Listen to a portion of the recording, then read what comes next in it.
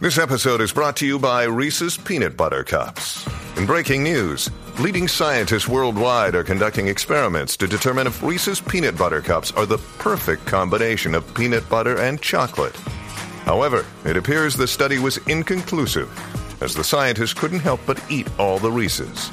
Because when you want something sweet, you can't do better than Reese's. Find Reese's now at a store near you. When you need mealtime inspiration, it's worth shopping Kroger, where you'll find over 30,000 mouth-watering choices that excite your inner foodie. And no matter what tasty choice you make, you'll enjoy our everyday low prices, plus extra ways to save, like digital coupons worth over $600 each week. You can also save up to $1 off per gallon at the pump with fuel points. More savings and more inspiring flavors make shopping Kroger worth it every time. Kroger, fresh for everyone. Fuel restrictions apply.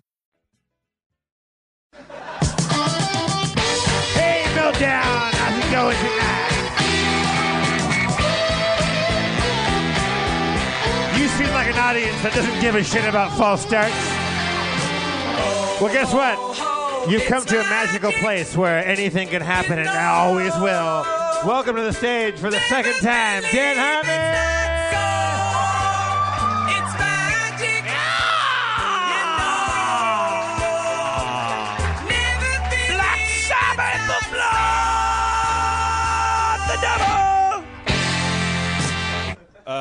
Yes, it's a little double sign from we did it from Goldberg, a little satanic Goldberg in the. Tonight's about being comfortable with chaos. I was sitting in the back room and I was thinking like I don't have anything. I'm kind of wrung out like a dish rag from the Oscars. This will be broadcasting a little bit after it's relevant. We don't have to talk about Seth MacFarlane all night, but because then it'll air like later, and people will be like, "Oh, fresh." It won't be. Well, then real quick, because I watched 45 minutes of it, and that was quite enough for me. What is your takeaway from the Oscars? I didn't look up. I didn't see what the zeitgeist or the gestalt or the Hormenheit. The Hormenhammer. Was about the whole thing, but I assume, I'm going to go ahead and guess, if I was a betting man, that it would be mixed bag, which I think is what Ryan Ridley said this morning when he came into Rick and Morty.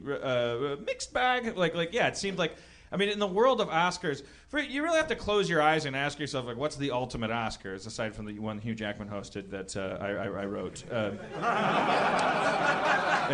You wrote the whole Oscars? Well, I wrote the opening thing. Yeah. You know what Schraub just told me a couple of days ago?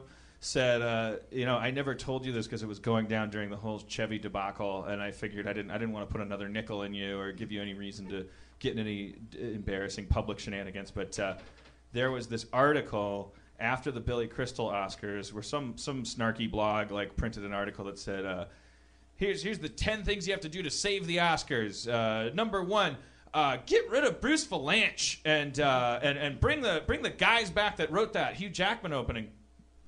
Blah blah blah blah blah blah blah. Not a hero, the person doing this. I mean, what's he? Who cares what his opinion is? But and what are good Oscars? Who cares? But in the comment section under it, Schraub tells me Bruce Vilanch signs in and says, according to Schraub, so now this is kind of urban legend because I'm quoting Schraub, who's giving me hearsay from this comment section, but something akin to, I'm very sorry that you feel I'm past my prime. I did my best. You know, those guys, we all worked on that opening together, and they're the only ones that won the Emmy because they were the ones that were credited for it. But lie, 180 degrees from the truth, lie. Now, do people know who Bruce Vilanch in the audience? Yeah, I think he's kind of famous in the. Are you clapping because you know who he is, or clapping because you're fans of Bruce Vilanch? No, I think he's notorious. Clap if you're a big Bruce Vilanch fan. I mean, he's on Hollywood Squares, or was at one point. He was drawn in The Simpsons. I mean, he's an iconic non-icon. You know, he's like for 15, 20 years, God knows what he's been writing on the Oscars. But I just thought that was a weird thing, because it's like in the world of writing and TV and stuff, there's always room for all kinds of revisionist kind of like, well, you know, Chris McKenna came up with that joke, but really it was my idea kind of thing. It's like you forget, you work in collaborative environments, it's like it's very easy to forget. There's a lot of especially if you're actually really good and collaborative, you totally forget what you wrote and what someone else wrote. But that is not. We walked into the first day of working with that guy with a finished thing because it was songs and stuff, and there were sets built that Rob made out of cardboard. So for him to say that in a comment section, I was like I thought. Dan, if you could say one word to Bruce Valanche right now, liar. Yes. Like weird liar. If I get two, I get two. Weird liar. Three, like weird liar. Weird lying, weird liar. I would build out from there until it was a buckyball of just calling him a fucking liar, like just weird, like with question marks all over it, going like why? What? I want to know, like what? Like if you're a sociopath, then dress differently. Like if you're just an automaton that's only like this Machiavellian, the ends justifies the means, then why? Where did you arrive at Bruce Valanche as a persona? Like, well, how is that effective? I just like honestly, man. Was he cool to work with? Was he a good guy backstage? No.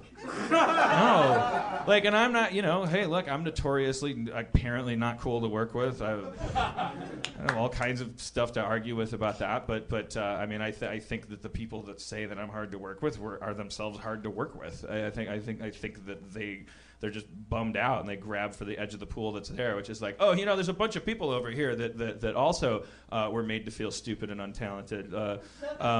You know what? He's crazy. Oh, it's crazy? He's crazy. Hey, everybody, he's crazy. There's a bunch of really awesome people in the middle of that pool hanging out and crushing brews and broing down. Is that how they talk in the middle of the pool?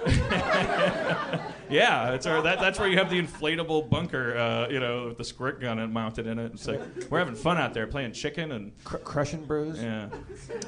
Anyways, just weird. I don't know, Bruce Valanche. Somehow, if you receive this message somehow, and he will apparently because he reads comment sections on.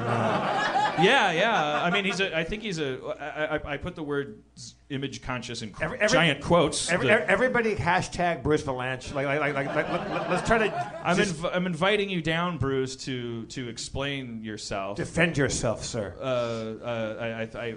Granted, I will say this in his defense right now, preemptively, that I did not read the source material that Rob was referring to, but I mean.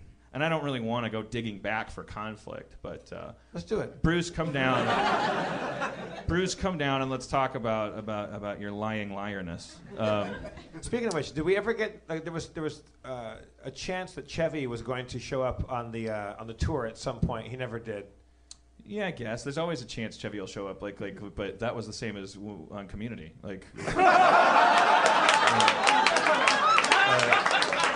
That was the whole point. It was always a flip of a coin whether he emerged from the trailer or what his hair would look like or what would be on his face. And sometimes he'd be happy and sometimes he'd be sad and sometimes he'd be angry. Can we call him right now? Every time we do that stuff, and it's like Vulture, HuffPo, TMZ, like they extract without context, and it's like I don't know. I sound world weary. I have no reason to be world weary. The world gave me a blowjob. Was there any fallout? I mean, not fallout, or any reaction to when Jason Sudeikis called him as Joe Biden? He called back. He said he left a message saying, "What was that? Was that Danny Pudi? What was that?" and then I explained to him. I said, "No, that was Jason Sudeikis from SNL and SNL Saturday Night Live." No, I'm kidding. But I wouldn't be surprised. That would be to his credit. I mean, SNL, they adopted that at some time during my life. Like he would remember it. KFC. Yeah. But he pitched me a TV show idea. But we talked about this. I'm world weary, man. I'm wrung out like a rat. Why are you so weary? Well, it's Sunday. It's after the Oscars as we record this. I'm just You just hung over? Yeah. We tied one on that night. We played catchphrase till 5 a.m. How'd that go?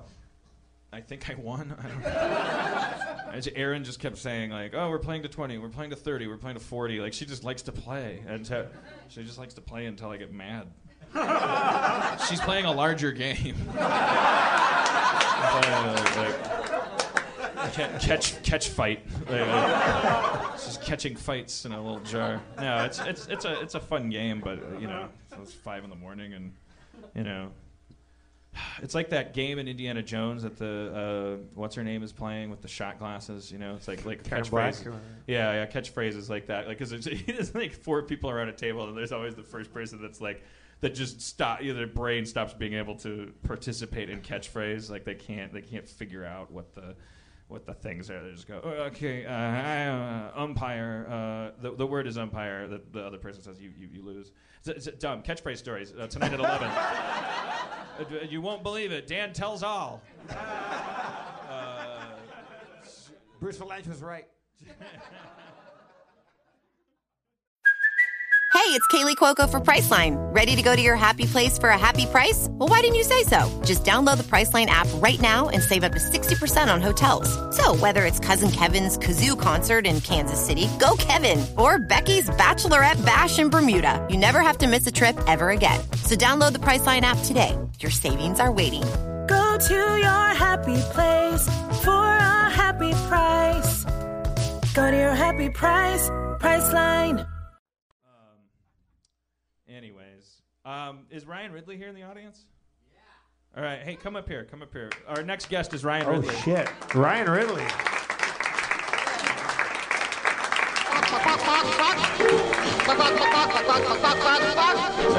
I walked on the moon, I met a little chick. Ryan Ridley. Yeah. And this is what she said to me. Ryan is a longtime collaborator of mine, and he works over at the Rick and Morty offices right now, our Adult Swim show. We're about halfway through the run here, script-wise. Yeah. And I told you if you came to the show, you could come up on stage. It's the only way I can get people to come. Yeah. So justify it. What do you? You got a tarantula or something? Or I was thinking about what my angle would be. I don't really know. I guess because you said that there's not enough neurosis on stage, so I was being sarcastic. Yeah. So I decided I'm going to not be neurotic. Oh, okay. So be suave. Good luck. Yeah. You kind of look like Freddie Prinze Jr. Thank you. Some people say. Uh-huh. I'm bad with faces, but you don't have any warts or anything, so that makes you handsome compared to... I have brown hair and brown eyes. Yeah. Yeah. Beautiful, dreamy, endless brown eyes. Yeah. I noticed you staring into them a lot at work. Yeah. I go, Dan, what were you going to say about the story? And then... Okay. Yeah. I was kissing you by a crystal blue Italian stream. Yeah. How's it going working for me? How hard am I to work with?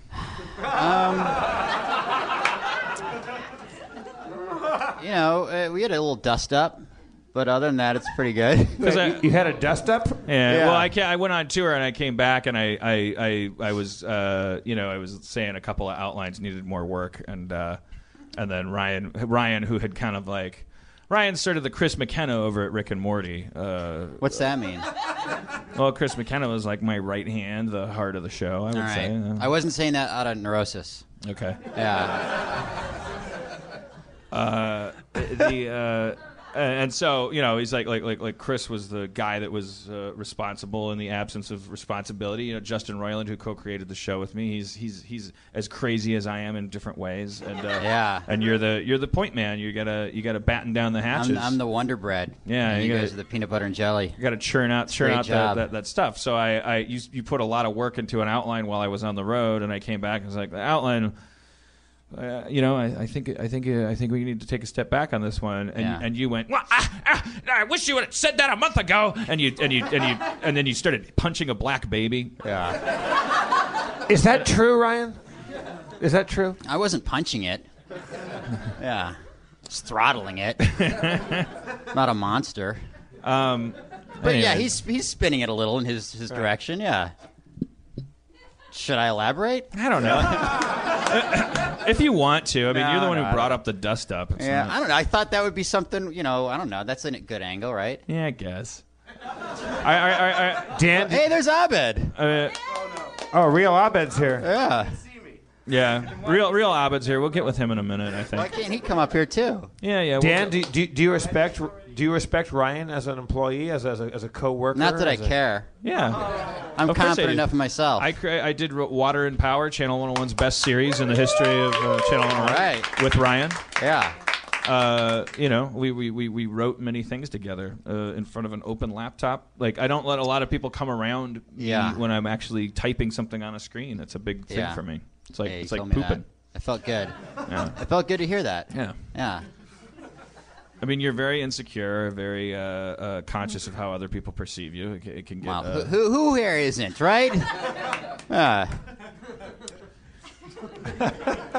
I think maybe I am the Adam Goldberg if maybe just a couple things different in my life happened, and because I was a big fan of Dan's. Like, I want to meet Dan and work with Dan, and I don't know. Makes sense to me. Yeah.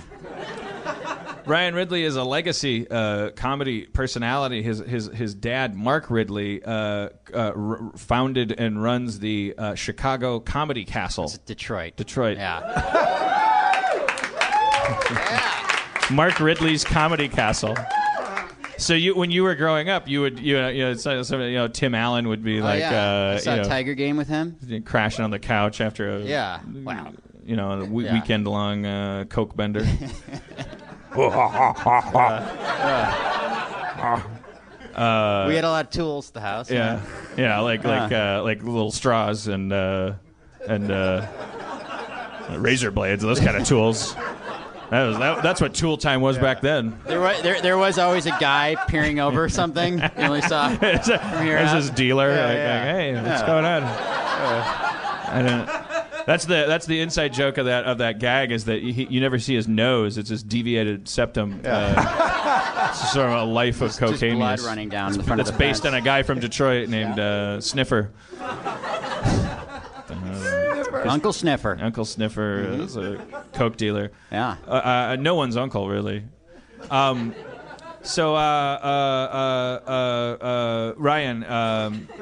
your podcast with Justin. Oh, thank you. Why are they laughing? I would actually recommend people listen to Ryan's podcast with Justin Roiland, the Rick and Morty creator, and sometimes. Was that a laugh of recognition because of the podcast? Oh no. God damn it. Somebody clapped in the back or something. Anybody? Do I know you? Are we friends? Oh, all right. All right.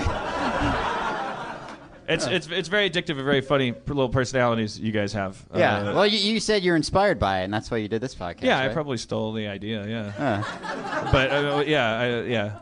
From you and seeing Proops at Sketchfest that first year we went, I think I was like, okay, let's just start podcasting. It was, whatever. You had to throw Proops in, too. You could have just gone with us. You said no neurosis. I know, Jeff. It's hard. All right, so should we bring Real Abed up? Yeah. All right, Real Abed. He's never been brought up before? I don't think he's ever been up, no. Oh, good Lord.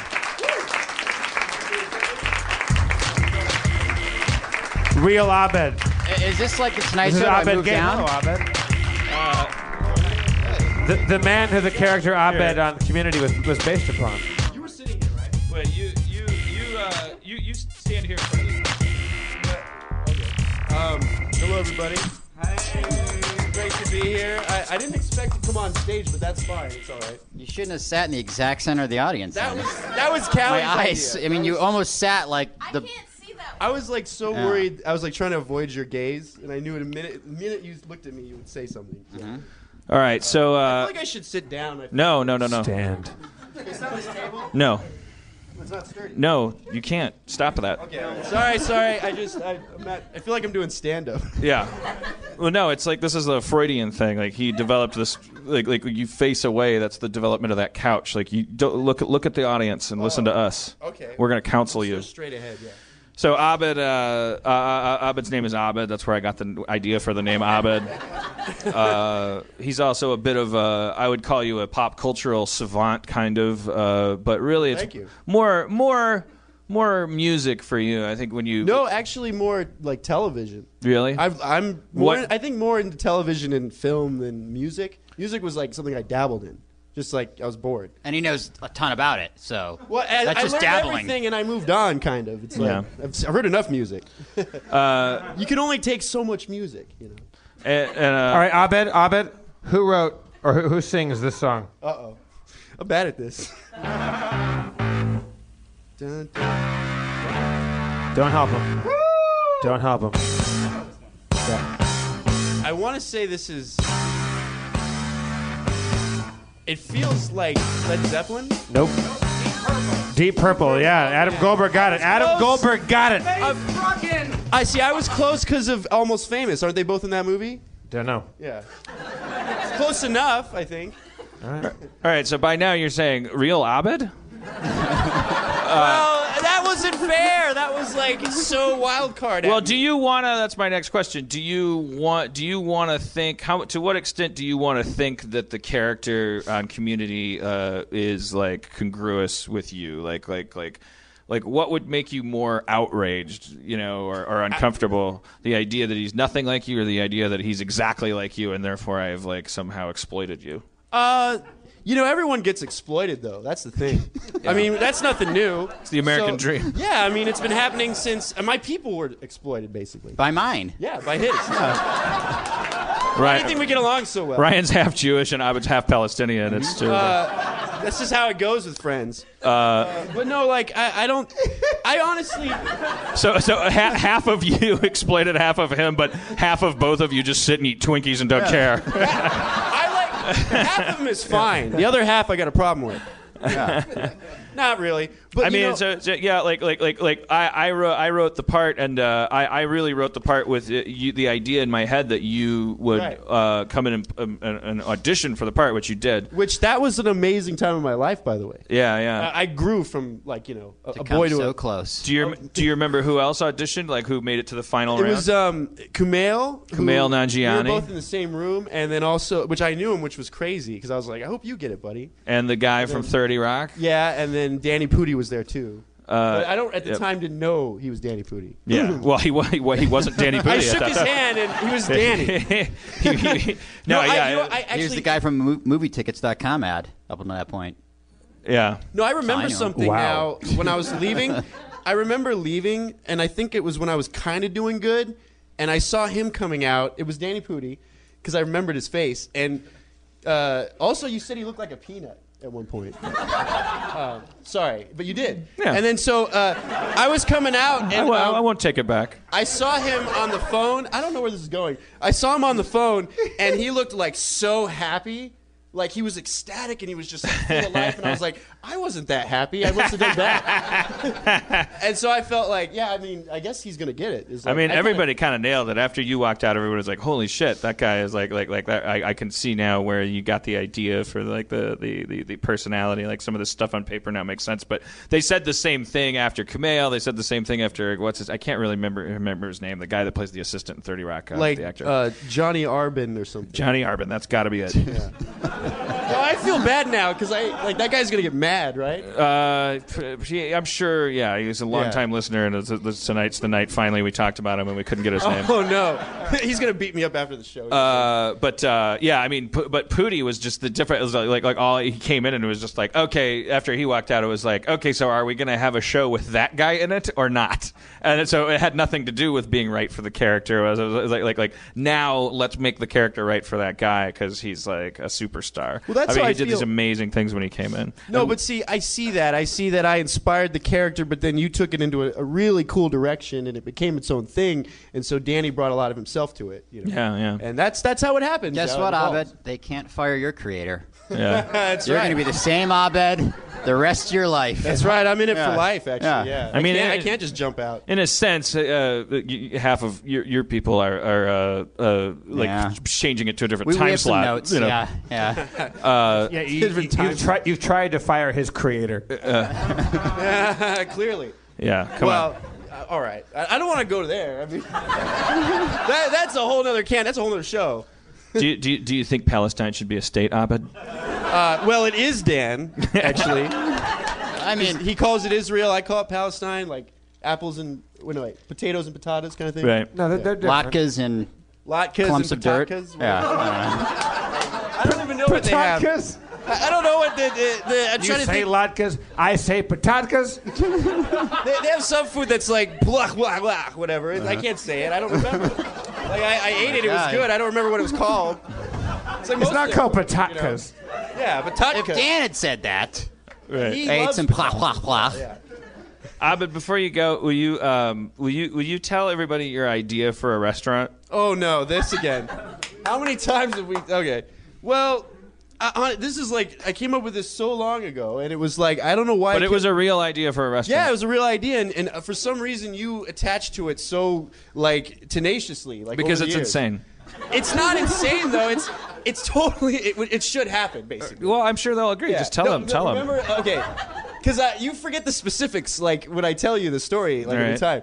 So, like, you have now. We all realize that little foods are taking over, right? Foods are getting smaller. I mean, that's yeah. And like health. We can all agree on this, right? Yes, I mean, We can all agree. It's as simple as a premise. Just let's all agree as a premise. Before he goes any further, that little foods are taking over. Just as the Wright brothers had to accept gravity. Yeah. I mean, I didn't write the rules. It's There's just happening. fundamentals. Wake up, you guys. Okay, fact number one. Shake off the Little idea of foods large are taking food over. For one time in your life. I mean, okay, you're in a restaurant, you see a plate of little burgers and a plate of a normal burger. I think you'll go to the little burgers. Fact number two. You could have like one little burger and be like, oh man, I got a taste and I don't feel guilty. It's great. Right. The whole hamburger, if you eat like some of it and you just put it down, you're like, that guy's wasting food. Fuck him. You know, it's like you look, or you can't save it for later because it's weird. I don't know. So anyway, I'm with you, baby. like, where can you go to get food that's all small? You know, there's no place.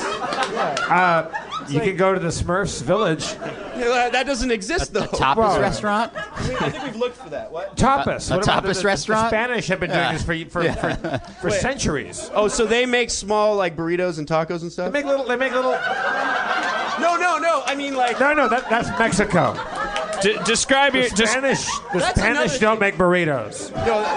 describe your restaurant, Abba. Describe your restaurant. Right. So the restaurant's called Bites. Bites. And at the time, I thought it was clever to spell it with a Y. Right. Because then everyone would think it was a computer store. Yeah, the computer age was starting to like jump into when I came up with the idea. Yeah. And then I was like, this idea. Okay.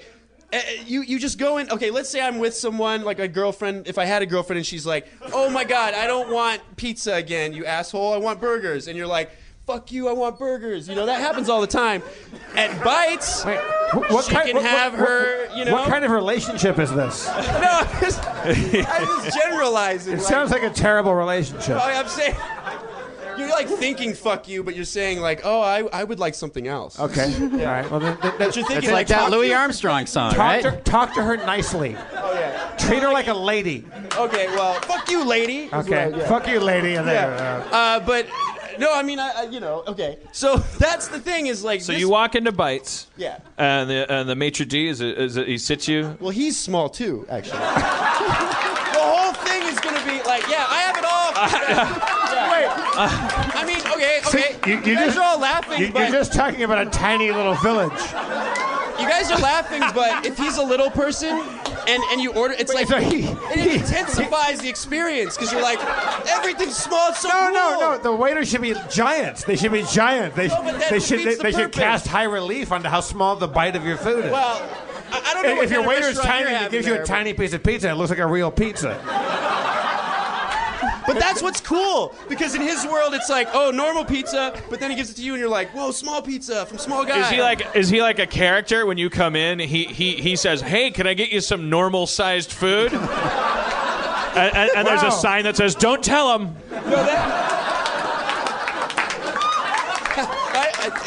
You should be a co-partner. I mean, I've invested in worse. I believe me. No, All right, so Abed, I couldn't have thought of that. Abed, what is on the menu at Bites? Take me through the. Well, just follow. Yeah. I think what the are the menu would be like appetizers? a map of the world. Well, the whole thing is and- appetizers, right? The entrees there's are every appetizers. kind of food there. Yeah, Right. yeah. I mean, so you come in and you're like, man, I just love kebabs. Oh, they're so good. Right. And like, you It's go to a- McDonald's and like, kebab what? What the fuck? Get out. But you go to Bites, Right. and you just go to the section of the map where the Middle East is, and you got your kebabs right there, baby. So what does a kebab at Bites look like? Well, they're like little. It's just everything. Like a toothpick smaller. with a cherry tomato on it. It's like a tiny like gyro or kebab or whatever. It's just miniaturized. Yeah, so it looks like a little poop or something. Did they come Like a little poop? Well, kebabs look like poop. Am I the only one that knows Kebabs that? do not look like poop. Yes, they do. They By look like applause, a giant ladies. turd. Not if you're doing it right. Not if I you're doing see a it right. kebab and I go, giant turd. It's not a food. Okay. And you want to say little turd. Let's say Well, yeah, little turd in here. I walk That's the name of the I special. walk into Bites with my girlfriend, whom I love, Okay. and I walk in there and I say, honey, what are you in the mood for? She goes, I'm in the mood for soup. So wow. I would like See, a Vietnamese pho. That's so yeah. fascinating because he had the same thing back in the day, but his question was like, what about if I want soda? Do I get a little drop of soda? Or do I get, what's the deal with that? And then I had to say, which I think I was like mentally like, fuck, what do I say? He's got me. I was like, all right, normal size soda. Because let's face it, no one's going to be like excited about a drop of soda. So I think, but the soup. I'm not excited about midget waiters. Yeah, that's gonna freak me out too. What? Okay, well then you guys are. There was a guy. Midgets. There was a guy at the. We're just trying to talk you through your business model here. Can I tell you real quick? Clearly, I'm not a businessman. I just want to interject. When I was like 10 years old, for a time, my parents separated, and I lived with my mom in South Milwaukee, as we called it, South Milwaukee. And there was a McDonald's there that my grandma always recommended because it had Billy the Brownie. And I grew up thinking Billy the Brownie was a legitimate McDonald Land character. Little did I know I was going to a South Milwaukee McDonald's where some like homeless little person dressed up like an elf and just hung out at McDonald's. And would just talk to children and old people. That was his name, Billy Brownie? Yeah, Billy the Brownie. Like a walk-on character? And this was the That's like from Willow, remember the Brownie? Oh, yeah. This was the early 80s, and I had seen that Donald Sutherland movie, Don't Look Now. And a deafening silence from our 25-year-old peanut gallery. But let me tell you, that'll put the midget fear in you, that movie. Look, I mean, I can't control your, whatever your psychoses is. I mean... Whoa, we're not... No, I'm just saying, that's the one experience I have with being in a restaurant and having a little person be... I thought you were attacking the restaurant with that psychosis story. I think Jeff and I were both suggesting to you that with all due respect to all humanity, like the idea of institutionalized, genetic... It's a eugenic kind of thing you're doing. Like you're going it's like a dachshund that you've bred to work at your restaurant. You're opening a lot of doors for me here because now I'm thinking Oompa Loompa situation. I can get... Right, just you can hire find a special kind of little person. It's that like only Hooters exists, for little people. They only exist in one land, and their skin is like blue, and they're like, or not blue. What about the animals? Are you going to breed little animals too? I just feel like Community would have been a better show with this Abed. I do. Yeah, it would have been a way different show. Yeah. I would have drove him nuts. Okay, so now I don't want to bend your mind. But take me into the kitchen at Bites, because this is where my investment is hesitant. Because I feel like the overhead is maximized in a kitchen where, okay, so 3 tiny pizzas, 1/2 anchovies, 1/2 mushroom, and 2 tiny tacos, and 1 tiny chicken shish kebab. I think the way to do it is you make a real pizza in the kitchen. Here's my pitch. You make a real pizza in the kitchen. And then you have a little cookie cutter? Cookie cutter that's shaped like teeth. Oh, that's like a good a idea. little bite, and so it looks like somebody already bit out of the piece. That is awesome. Oh. Wow. No, I'm like, it's you guys gross. are opening It's so totally many new gross. doors here. Yeah. So you have a bite of a burger that with the teeth have already incised the burger, and you have that on the thing. And then you put crumbs on the little person's cheek that meets you, and he, let me finish. And he's the spokesmodel for the restaurant, and his catchphrase is, "I'm full." you can finish it. Over 5 locations now on Hollywood and Layton. You can finish it. There's our commercial, man. Because he's Tiny Tommy. Come see his Tiny Tommy. Stomach is extra small. Well, no, but that's cool because it's like a Chuck E. Cheese thing. Everyone looks like the one thing, the one guy. You know, it's like if I had a ton of Chuck E. Cheeses at Chuck E. Cheese. Yeah. It's like that. It's like they all kind of look the same, Oompa Loompas things, and they're like they take bites out of the food, but they don't actually do that.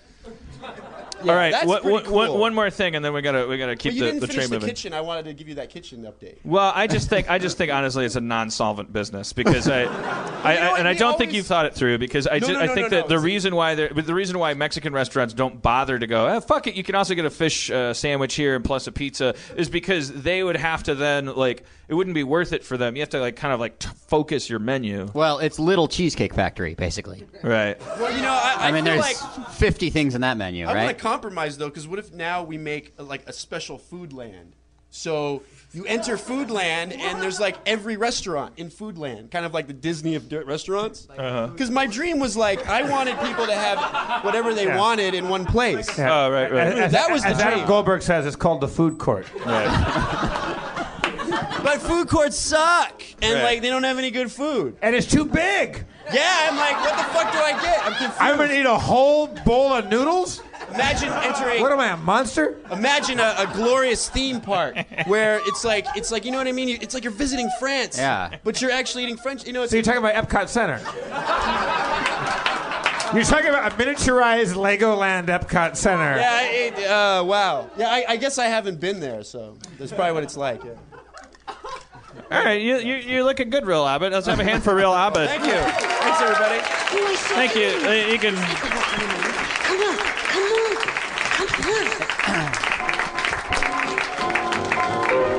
Me It's too. nice. I think. Yeah. I guess why don't you take a hike too, Ridley? Thank you for coming, Ryan Ridley. That's how you get Ryan Ridley to come to your show. You give him some stage time. It's nice. I think everyone should create TV shows with their friends in them because then who is normally just normal Abed becomes Real Abed. And he was kind of an unreal guy before, and now whenever I see him, I go, hey, it's Real Abed, man. It's groovy. I'm more real to you. Yeah, exactly. It's nice. You're welcome, Abed, for the favor I did you. By Is there any part of you, Dan, that feels like what's your feeling about creating a character based on him? Which version of that is your favorite? Well, I mean, what do you mean? Oh, which do you like your which Abed do I like more? I mean, yeah. Do you like your creation, or do you like the inspiration? No, come on. Of course I like Real Abed. He's real. Oh, good. Yeah. Me too. My favorite thing, we were at a party one time at Rob Schraub's place, and Abed was talking to a person that had passed out. Oh, God damn it. There was a person that had completely fallen asleep and was head back. And Abed, you were breaking it down. I didn't know he fell asleep. Exactly. Yeah, Abed just called out. I didn't know he fell asleep. He was Exactly. the silhouette of a person sleeping. He did look awake. He only lacked the Z's coming out of his head. The entire party started. So at a certain point, we went look what's happening over there. And Abed was just talking. There was just music playing, and he was talking to our friend Rod, who was full on asleep. And for real, not only this won't translate to the podcast, but seriously, not only talking to him, so I guess you could see you're talking, you're lost in thought, so you don't notice the other person listening. But Abed was making these expressions. He was going like he was somehow getting feedback from our unconscious friend. As Rod slowly slumped, before he hit the floor, his head was he looked like he was dead. His head was dangling, and Abed was just talking to him he was on The View or something. But the reason Talking about work, I worked with him. And it bored him. They were talking about work. the beauty of that thing, what was great about that moment is not that was funny and hilarious. I mean, it was, but I like the sound of my own voice too. I would love the freedom just to talk to a corpse for a while, or to not care that much, I repeat my stories. So we tell the same stories in Harmontown a million times over. It'd be great just if you guys were all just mannequins. We could tell the big Jello story again. It'd be great. It's like a superpower. Let's keep the people that auditioned for the part of Abed on Community Train rolling and bring up Kumail Nanjiani. It's a theme tonight. I didn't know you auditioned for that. Huh? I didn't know you auditioned for that. Yeah, I auditioned to be that guy. How'd it go? Well, I didn't get it, but I got pretty close. Oh yeah, for sure, man. I would stay up at night going, "Fuck, did I fuck?" I mean, if it weren't for Danny Pudi and for Real Abed sitting in the audience right now, I would tell you, like, man, second place. I'd never. Thank you. I had never acted at that point, by the way. That was my first. When I auditioned for that, I had no fucking idea what I was doing. And you were really nice. I'd met you before a little bit, and you came out to all of us, and you were like, it's a really awkward, weird fucking process. Sorry, we have to go through it. You like apologize for the process, which nobody does. Yeah. Well, I'm very hard to work with. Well, you gave me the wrong impression that day because I was like, oh, he's such an easygoing, nice guy. It's weird. Yeah. I can't decide if Abed is Adam Goldberg light or if Adam Goldberg is Abed light. I don't know. Like there's a whole Rubik's Cube of humanity in our McDonald land. It's crazy. I'm gonna open your notice Adam Goldberg's been playing hard to get. Like that's his new strategy. No, he's not. Well, he retired from being a character at the Egyptian show, and like he's playing it cool. He's reverse psychology. He's the gaming us. Oh yeah. Next time he wears like a huge hat to peacock, like, oh, ignore me. I have noticed from Adam's behavior that he's obviously read weird like men's guides to dating. Because he does things like he'll give you a gift, but then 2 weeks later he'll go, "Can I have that back?" And it's like, come on, that had to come from some creepy FHM like guide to getting her. FHM.com/approximate human behavior. Like, yeah. So, and now, yeah, and he's cold shouldering us. I mean, he's sitting in the front. He's in the second row. He's the second row now. Yeah, he's not. I shouldn't say cold shouldering us. Because he's not arms. He's still piping up. No, look at him. He's got a healthy glow. He's smiling. He's having a good time. He's making us jealous. Like he's showing up at the ex-girlfriend's party and being like, hey, what's up? He just lifted up his sweater and showed us a Harmontown shirt underneath it, though. There's something terrible's about to happen. You should listen to. And underneath that shirt is clearly a bomb. When you listen to his interview on the podcast cast, he gets deeply. Erin said she heard it and she was crying because it gets so personally revelatory. I listened to it and I was like, well, it's like Adam's like, he's got a lot of my DNA, maybe 50%. Abed or Adam? Adam. Adam, right. But he was like, he's got 1 foot in, 1 foot out. Like, when's he being self-deprecating? Is he a narcissist? Does he hate himself? Blah blah blah. He's kind of like he's telling the story of how Adam's a dungeon master, like Adam's origin story. When you peel back the comic book characters' lairs, the night that Spencer came, that fateful night, and Spencer raised his hand when we said, "Is there a dungeon master here?" Adam's a dungeon master, and Adam wasn't here that night. There's always a Spencer. Yeah. For real? And he has had to live with the agony of some hypothetical alternate timeline where he is Spencer ever since. Phantom of the Opera. which includes him coming on tour with us, and the poster has his face on it. Yeah. Adam, you're a dungeon master? Yep. Well, I have a story about it, but I'm playing hard to get, so I don't know. Yeah. That's not how you do it. You can't say. You can't reveal your strategy. That kills it. That should be rule number 1. Don't tell anyone you read this article.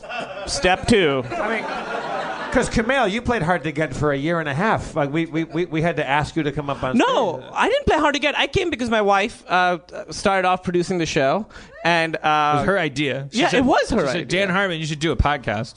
Yeah, it's not the light bulb.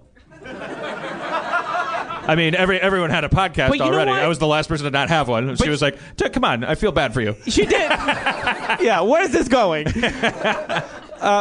So I used to come and watch with her, and because I really liked watching the show, so I would come and hang out and watch the show for like a year. Yeah. But you had never played D&D before. No. But you're a gamer. You love games, right? Yeah. I grew up in Pakistan. We didn't really have D&D. Wasn't really a thing. Well, nobody I knew. Too close to home.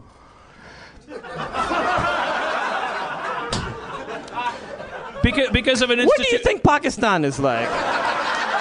Dragons? Well, Dan Harmon? I mean, you don't have first world problems, right? By definition, we don't. I thought. Hey, listen. All I know is what I read in my Noam Chomsky books. I thought we had institutionalized a system of enforced, medieval, theocracy over there, like playing one against the other, and kind of keeping everyone east of a certain line. Listen, now that you say it, I guess Pakistan is closer to D&D land than Minnesota is. Yes. Less if there's mittens. a spectrum. More caves. We have. I'm not saying there's ogres You're there. on the line. Caves is right on the line. I feel like I really want to argue with you guys, but I can't really find an argument right now. Well, it's an interesting. What is my obligation as a first worlder, privileged guy growing up in Wisconsin? Am I a better person if I acknowledge that the Middle East is a kind of artificially enforced kind of medieval territory? Well, I will. Or am I a better person if I go, they're people too? That's a great. Oh, for the Fertile Crescent. What a wonderful place. The Paris of the planet. I think there's a happy medium between those two. The happy medium being that it's not medieval, and also it's not the Paris of the planet. I think the happy medium would be, that you and I grew up in a culture where we have so much free time that we can pretend to live where life... In a world where every corner you walk around, like a guy might chop you up with an axe. Exactly, yeah. Again... That's our fantasy. I don't know how accurate that is per se.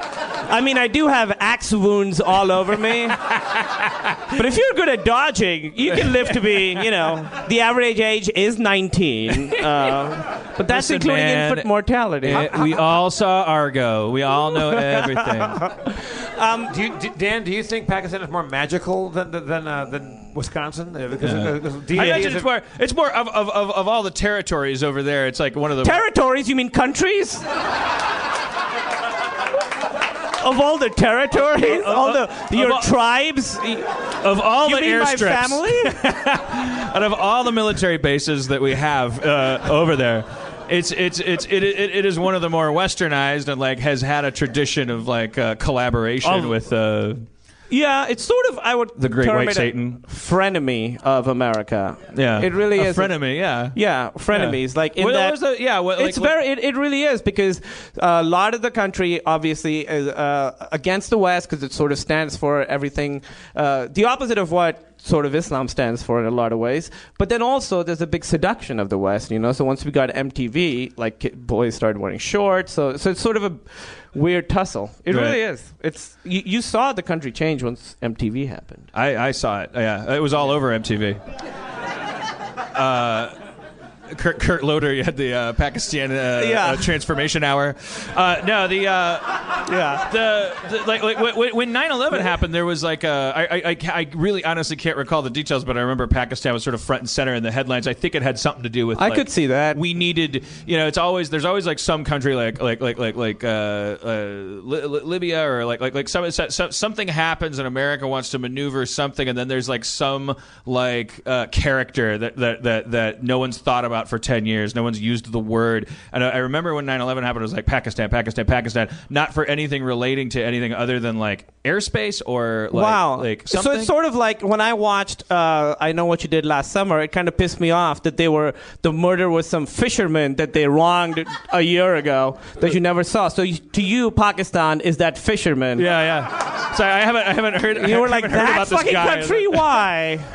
But there was some kind of thing. It was Pakistan was the idea that was a safe house. They were harboring, Al Qaeda or something like that, right? And or helping us, it was caught in between. Was it Pakistan that had the? No, that's Jordan. Jordan was also came to the forefront, and that's when Jordan's gone. Pakistan, we're still hanging on to our 15 minutes. Remember in the wake of 9/11, this is just speaks to the first world, kind of I don't know. God damn it! What's the word? Ethnocentrism? Decadence. Yeah, that'll do. I remember sitting in a restaurant and like in the wake of 9/11 and everything. What are we going to do? And there's like a lot of Middle Eastern talk and a lot of officials coming forward, presidents, prime ministers. All of a sudden, people who haven't thought about the Middle East in 10 years are watching it on CNN and looking at and the king of Jordan comes out and he's got this wife and just like sitting there eating a cheeseburger, going like, she's hot. Remember the kid? Queen of Jordan? It was like, oh, she's hot. She was hot. I don't know. I thought that would get a bigger laugh. Like I was I know, but saying like this terrorist attack happened and there's like all of this like shit bubbling up, but it was like I couldn't even. You're just going, like, what you do is you take something. It's human. You take something big and you try and like digest it in the way you can. So you try to turn it into an HBO something miniseries. that can make sense. Like do you remember to make it into bites? Like, do you remember when Saddam died? When they killed Saddam, right before that, they were like, "Oh, he really liked Doritos." Like, why are you telling us that? You already killed him. If you want us to like him, don't. You'd be like, listen, turns out he likes Doritos, so we're going to stay of execution. He's not so different. They're like, we killed him, bad news. He liked Doritos, just like you do. Fuck. Yeah. While we're in this ticklish, sensitive, fun area, I remember you and I having a conversation because you're an actor, and you said you weren't back then. Like that was your first audition as an actor, but and since then now you get a little acting career, and a little. Yeah, no, I heard the first little. I like that it goes from the big, like making fun of where I'm from and my tribes, to now also the personal. Yeah, now we're gonna go. It's very thorough. I've seen your bed where you sleep. It's weird. It's like a. It's a straw. Yeah. It reminds me of home, Dan. I remember we had a conversation about like. The weird, a white actor in America gets an audition. Hey, they need a guy to play the male lead's best friend. He kind of wants to fuck his girlfriend, but he's half gay and he loves basketball. So you come in and you go like the biggest struggle a American white actor has is you go like, oh, this guy's kind of fratty, so I'm gonna put my spin on it, but whatever, it's not written for me. But then there's this whole other component happens if you're Asian, if you're Latin, if you're Middle Eastern, if you're whatever the other things are. Mordor. Yeah, if you're an elf, if you're a dwarf, if you're I remember having a conversation that was kind of provocative and interesting, like when we were talking about like you being like. Through no choice of your own, you're at the forefront of that because you have to ask yourself as a person, obviously with like a 350 IQ, comes from like actually not the metric system though. It's not only ethnically having this cross to bear, but actually like you moved here and are acting over here, and now you get auditions. So you go in and it's like you imagine the kinds of things like we all know. Like it's like oh, this guy's a quirky guy. Like we had a conversation about it, but I was drunk, so I don't remember it. But I remember it being fascinating. Maybe we could dig it up, and I'm like Dr. Frankenstein, was just sewing parts together. I feel okay. So for a long time, first of all, when I first started auditioning, I was auditioning for a lot of parts clearly that Aziz had gotten too big for. They were clearly written in his voice, and I read like 3 cab drivers named Aziz. I fucking swear that happened. It's a fun name. It's like Aziz. Yeah, yeah. You imagine him swinging tree to tree, Dan. Sorry, cave to cave. Thank you. No, well, I think what it was, so I do a lot of auditions now where it's getting better, but a lot of people will sort of basically tell me to up my accent without saying it. Right. So I'll like do the audition. They're like, oh, that was great. Could you do it a little like even more exaggerated? I'm like, first of all, I'm not doing anything. This is how I talk. And I made a decision like 2 years ago where I was like, I'm not going to change my accent for any of these auditions. So I've had a lot of auditions go well, and they're like, all right, now try it this way. And I get sort of upset, and it's kind of obvious. And so I haven't. But then I see there's so many people. I don't want to name names, but there's people that know who are brown actors who I'll audition with, and I can fucking hear them in there like pissing on their legacy, like all doing all that shit. It fucking pisses me off so much. We're talking about Danny Pudi, right? Fucking Danny Pudi.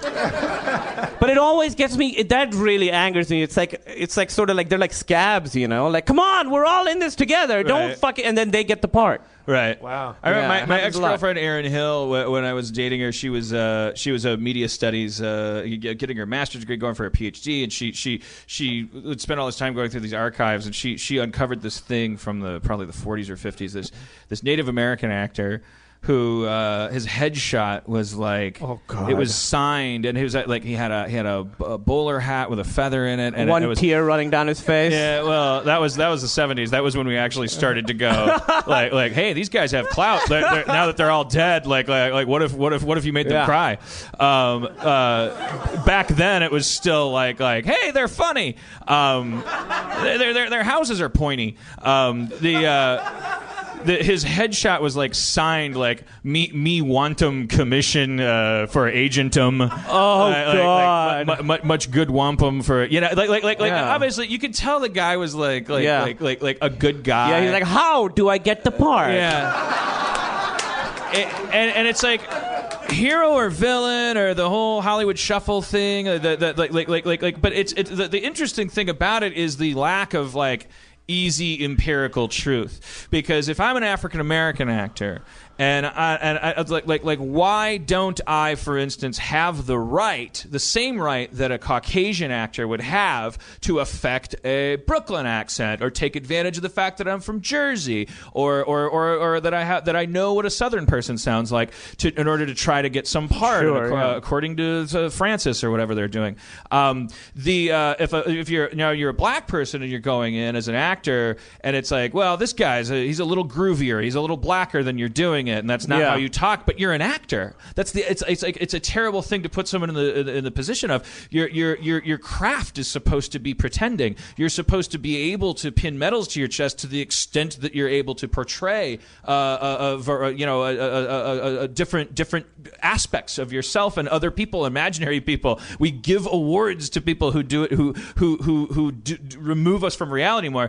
And so now, even though you didn't buy a ticket to that ride, here you are as an actor when all the other actors get to just go, I either get the part or I don't. You have to tweak it in your head and go, well, I either get the part or I don't, and there's way less parts, and on top of that, I have to fucking act like the one Indian guy, the one like brown guy that people are comfortable. Although the couple things, one, I feel it changing. Like I've been getting parts that were written for white guys and stuff, so it's changing. Right. And I do think, honestly, that the character of Abed on Community did sort of change things because it was a kind of brown guy that we hadn't seen on TV before. Right. And so when I read that, I was like, oh, when I watched the show, I was like, oh, this is great. This is, a new kind of brown guy. This is going to change. And then I read like the next pilot season, I read like 5 scripts that had like there's still basically Abed with different names. The friend of mine that I won't name because I don't want to get him in trouble read a pilot and it's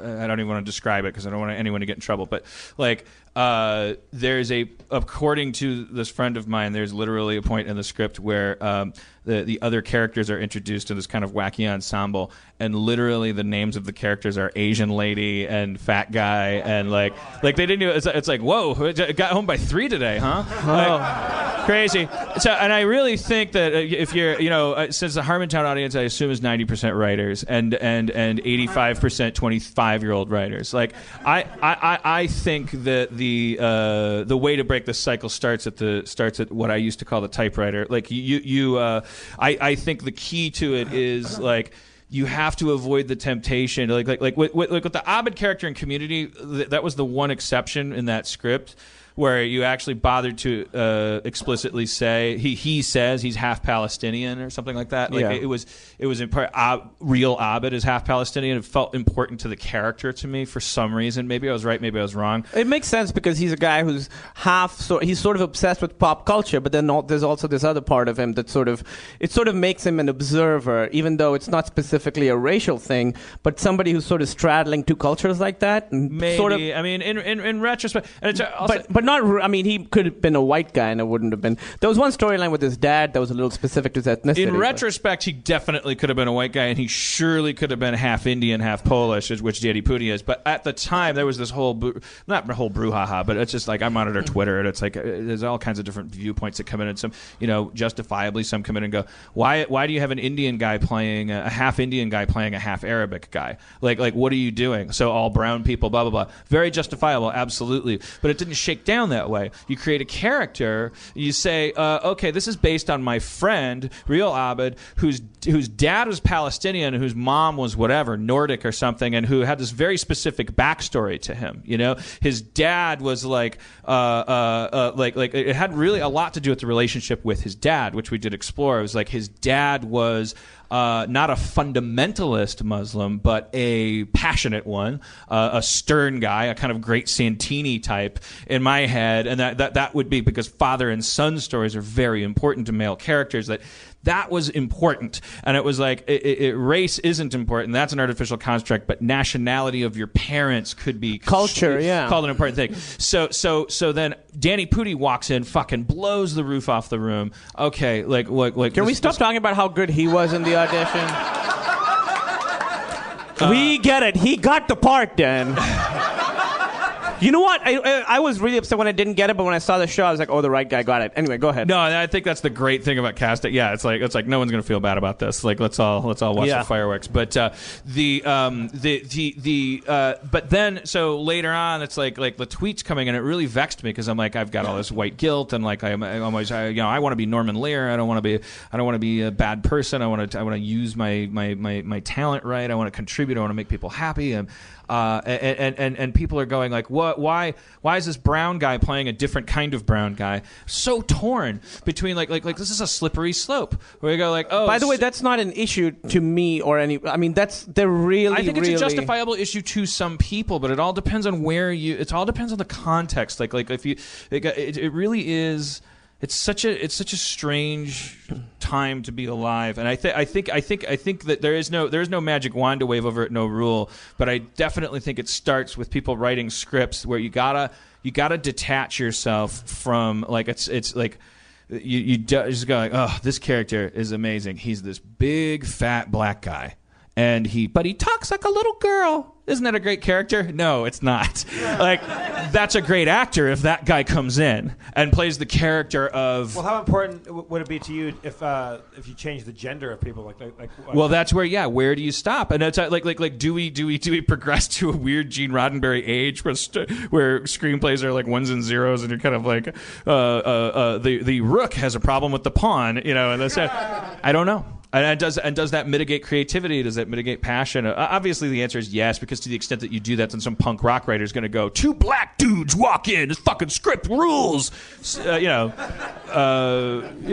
whatever. So we don't have to keep talking about that. It's because there is no finish line for that. I think the discourse is the valuable thing. I think that people talking about it is the only place that it's valuable. I think as long as you're aware of that, I think a lot of times, a lot of scripts I read, it's just funny. I can read it. I'm like, oh, the line isn't funny. It's funny because whoever wrote it in his head heard it in an Apu accent or whatever. That happens a lot. And I've gone into, I don't want to, this is too specific.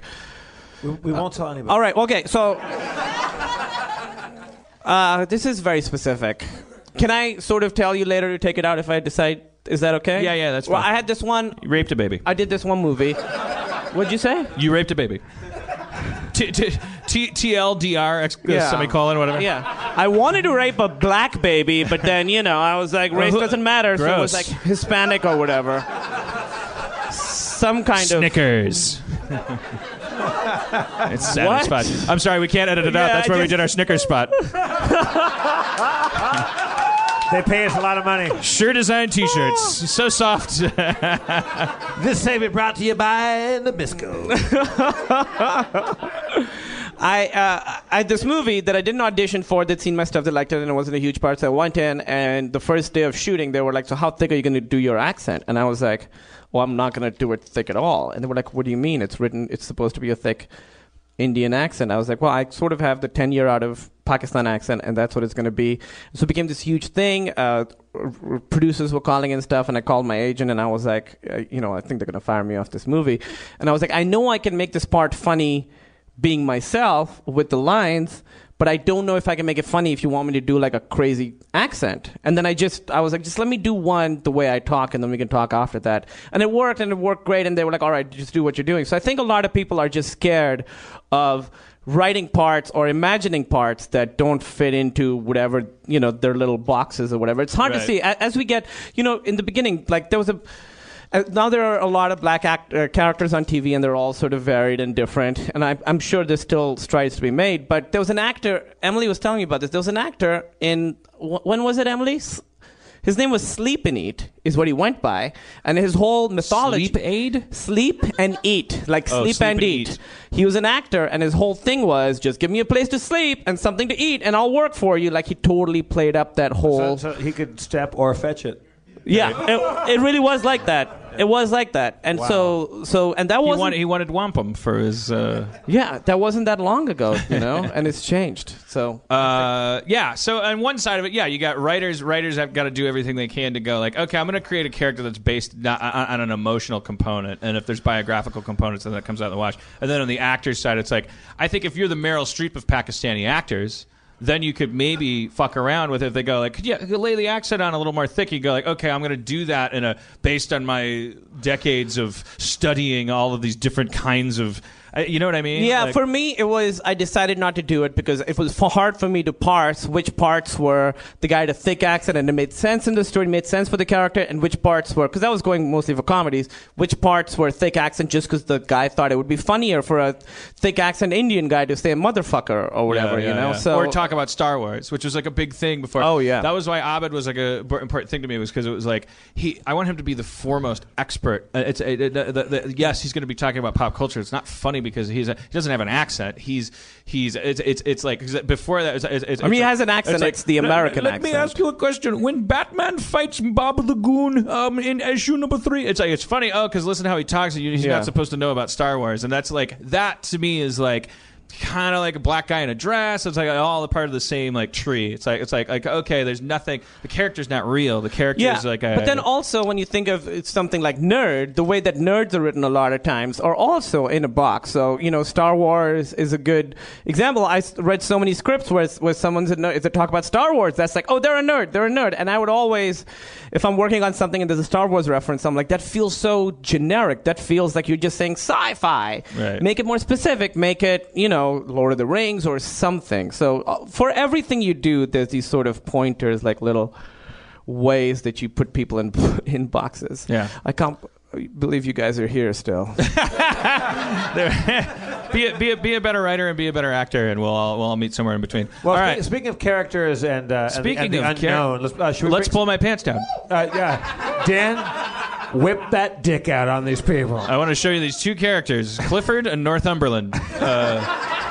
Let's bring They're Spencer classics. They're classics. Spencer, when you come to the stage. Spencer Crittenden is in.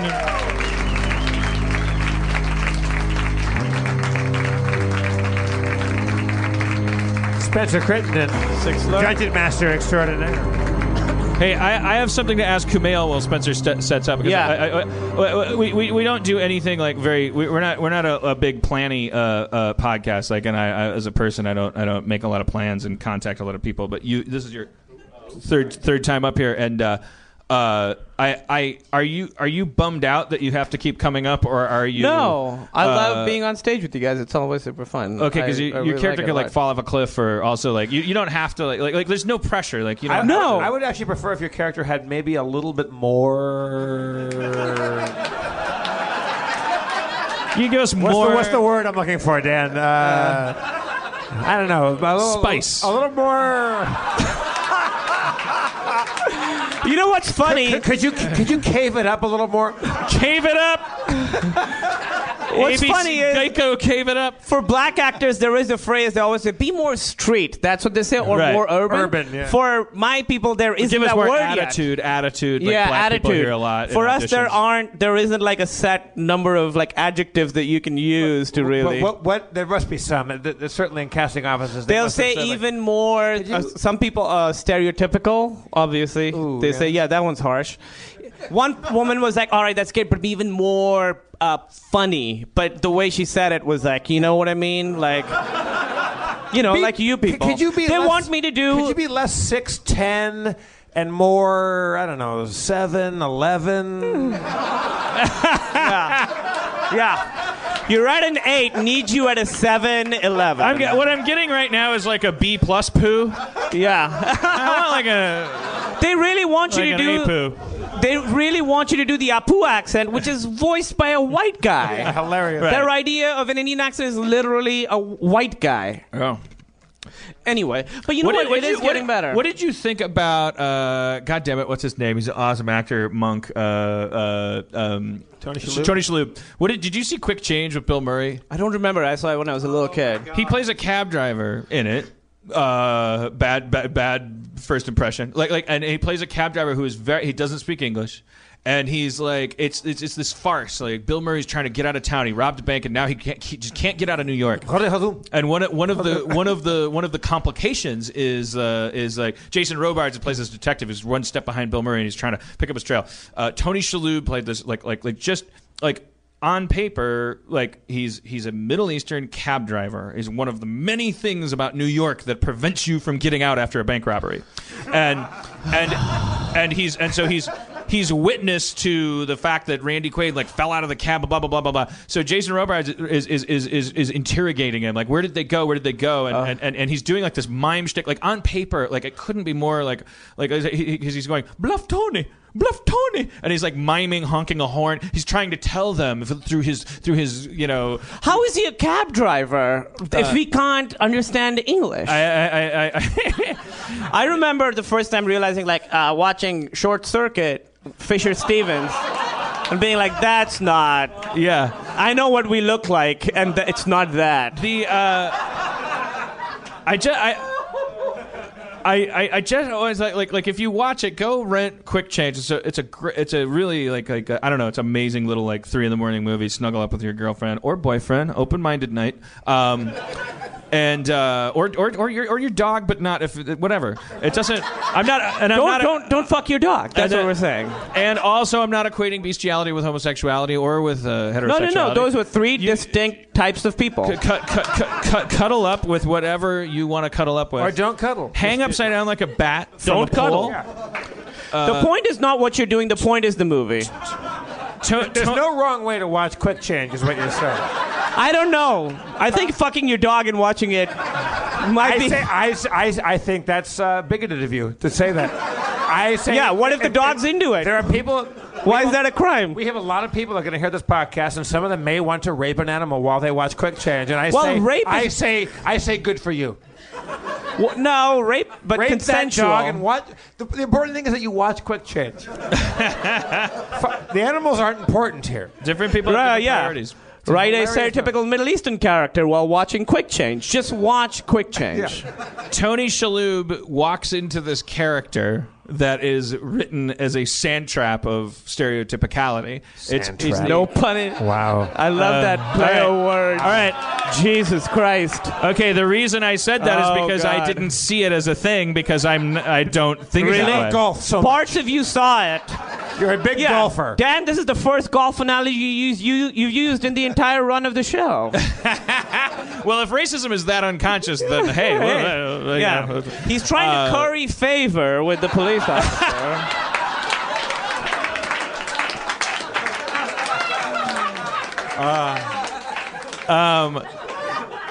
Tony Shalhoub, who is like I save it, Dan. You can salvage this. It says go watch it. It's the scene. Jason Robards is talking to this guy, this character that may as well be Mickey Rooney in Breakfast at Tiffany's. Oh dear! But Tony Shalhoub, like who didn't say no to that audition. I'm not at all like flying in the face of anything that we've said. And but it's an interesting thing to look at because Tony Shalhoub, he made some decision walking onto the set that look, I'm an actor, and I'm going to make people feel this character's pain and frustration. I'm not going to make them hear his funny accent and hear stuff. Like, only thing I can remember from that scene is like, Jesus Christ, this guy is so scared, and so he's alone and he doesn't know what's happening. It brings you to the brink of tears. It's just supposed to be this stupid gag about this guy that talks funny. But I'm telling you, take a look at it. Tell me if I'm wrong. Email me, whatever. You know my email address. Next time in town, we just screen Quick Change. Yeah. And I can guarantee you, we'll get Tony Shalhoub for that one. Oh my God, that would be amazing. Another thing I remember the first time being watching this, and as a kid, and being like, that's not right, was I think it was Bad Boys, where there's a part where they're talking to a clerk at basically a 7-Eleven, whatever. Do you remember that scene? And the guy calls him a mother bitch. And I was like, we know, everybody, if you know enough to know that bitch is a swear word and that mother something is a swear word, you know it's motherfucker. Mother bitch, nobody's ever said that. It's funny. You guys are like Mad Libs. You don't know what you're doing. Yeah. Oh, you pussy. Oh, my goodness, chicken. Your motherless dog. I put a goat in your foot. You chode punter. Spencer, keep it the fuck down, would you? Enough. All right, we need enough. Sorry. We need a stool and a mic for Sedana Mulrain. Aaron McGathy to the stage, would you? Spencer, get us up to date in our campaign, would you please? Yeah. Did anything happen? Wait, can you guys? Huh? Did anything happen last time? I have a vague memory. I was in bed knitting Jeff a scarf. Did anything happen? Oh yeah. I fucked your horse. But also, I fucked Dan's bird and I fucked a squirrel. I fucked a lot of things. You fucked half a dead zombie? I was. I don't know if you fucked it in the appropriate part or if you just fucked where it got sliced. It was unclear. Adam Goldberg was texting me last week during the show, live texting, Jeff just fucked your horse. And then Dustin Marshall was not a real horse, you know. Spencer, take it away. The horse is as real as the fucking it got. I mean, relatively speaking. When we last met, our heroes had been following Christaberg the Bard to the fabled ruins of Mershul, home of the Soul of Growth. After traveling for a time, day shifted to night, and before long, the sound of unsettling moans and wails echoed throughout the forest. Less than cognizant of the impending threat, our heroes took a rest break, discussing music, studying ancient tomes, and fucking wildlife, until a grip of zombies were all but upon them. Mulrain, who in a fey mood bargained with the party over her use of the Entangle spell, eventually decided to use it and captured several zombies. After making several concessions, the party waited for the forest to do its bidding. After entangling their foes, the barbarian, with the help of the new blood spell cast by Sharpie, made quick work of the remaining zombie stranglers. This is all going to shit. The party pressed on before arriving at an ancient crumbling ruin deep within the forests of Twyla. So, if you can see, I'm not even on the music. I'm so sorry, everybody. You got 26 seconds. How are you feeling? Just say how you're feeling. Walking through the ruins, you notice several stone statues before you, lurking and guarding the ruins within. Spencer, everybody.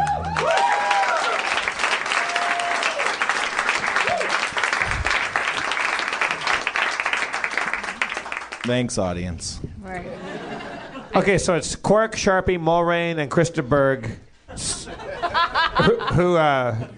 He wrote and performed The Lady in Red. Yeah, huge hit. Yeah. Career's kind of fallen on, maybe a bit of a lull. I would say so. You certainly didn't expect that you'd find yourself here. No. I thought once I had Lady in Red, I was like, oh, the world is more... Like, I looked in the mirror and I was like, this shit's too easy. Right. Sergeant Pepper. Now next. here you are. You're standing outside of a stone ruin. Who knows what's going to happen? Yeah, I've heard horses being fucked. Right. Yeah, shit's gone off track. All right, so I examined surroundings, Spencer. The masonry appears ancient, part of some long-past ruined civilization. Most prominent are worn and crumbling statues stood on stone pedestals bearing the likeness of humanoids with bestial heads. They appear to be dragon heads. The statues flank a well-worn stone floor that leads about 60 feet down to a thick stand of tightly knit trees. Between the trees is a small crevice in the dead center of the clump of trees. I There find. you Sorry. No, I was just saying go. Sorry. Oh, Sorry, it's everybody. okay. It's okay, Spencer. Are we cool? My self-esteem is just What's going on, negative. Spencer? You seem a little down. Spencer, you're a true What's going on, dungeon what's going on, master. Spencer? You're the best. What are you talking Thanks, about? guys. People Spencer, come for you. I couldn't tell you. What's going on? I had a great day with Nolan. I had Christopher? I wish. Yeah, what a name drop that would be. He's just out there fucking Well, Nolan. hanging No, out. Sitting on top of the Hollywood Yeah. sign. We're in talks for fourth Batman. What if this H was in another H? Oh, Christopher, you're amazing.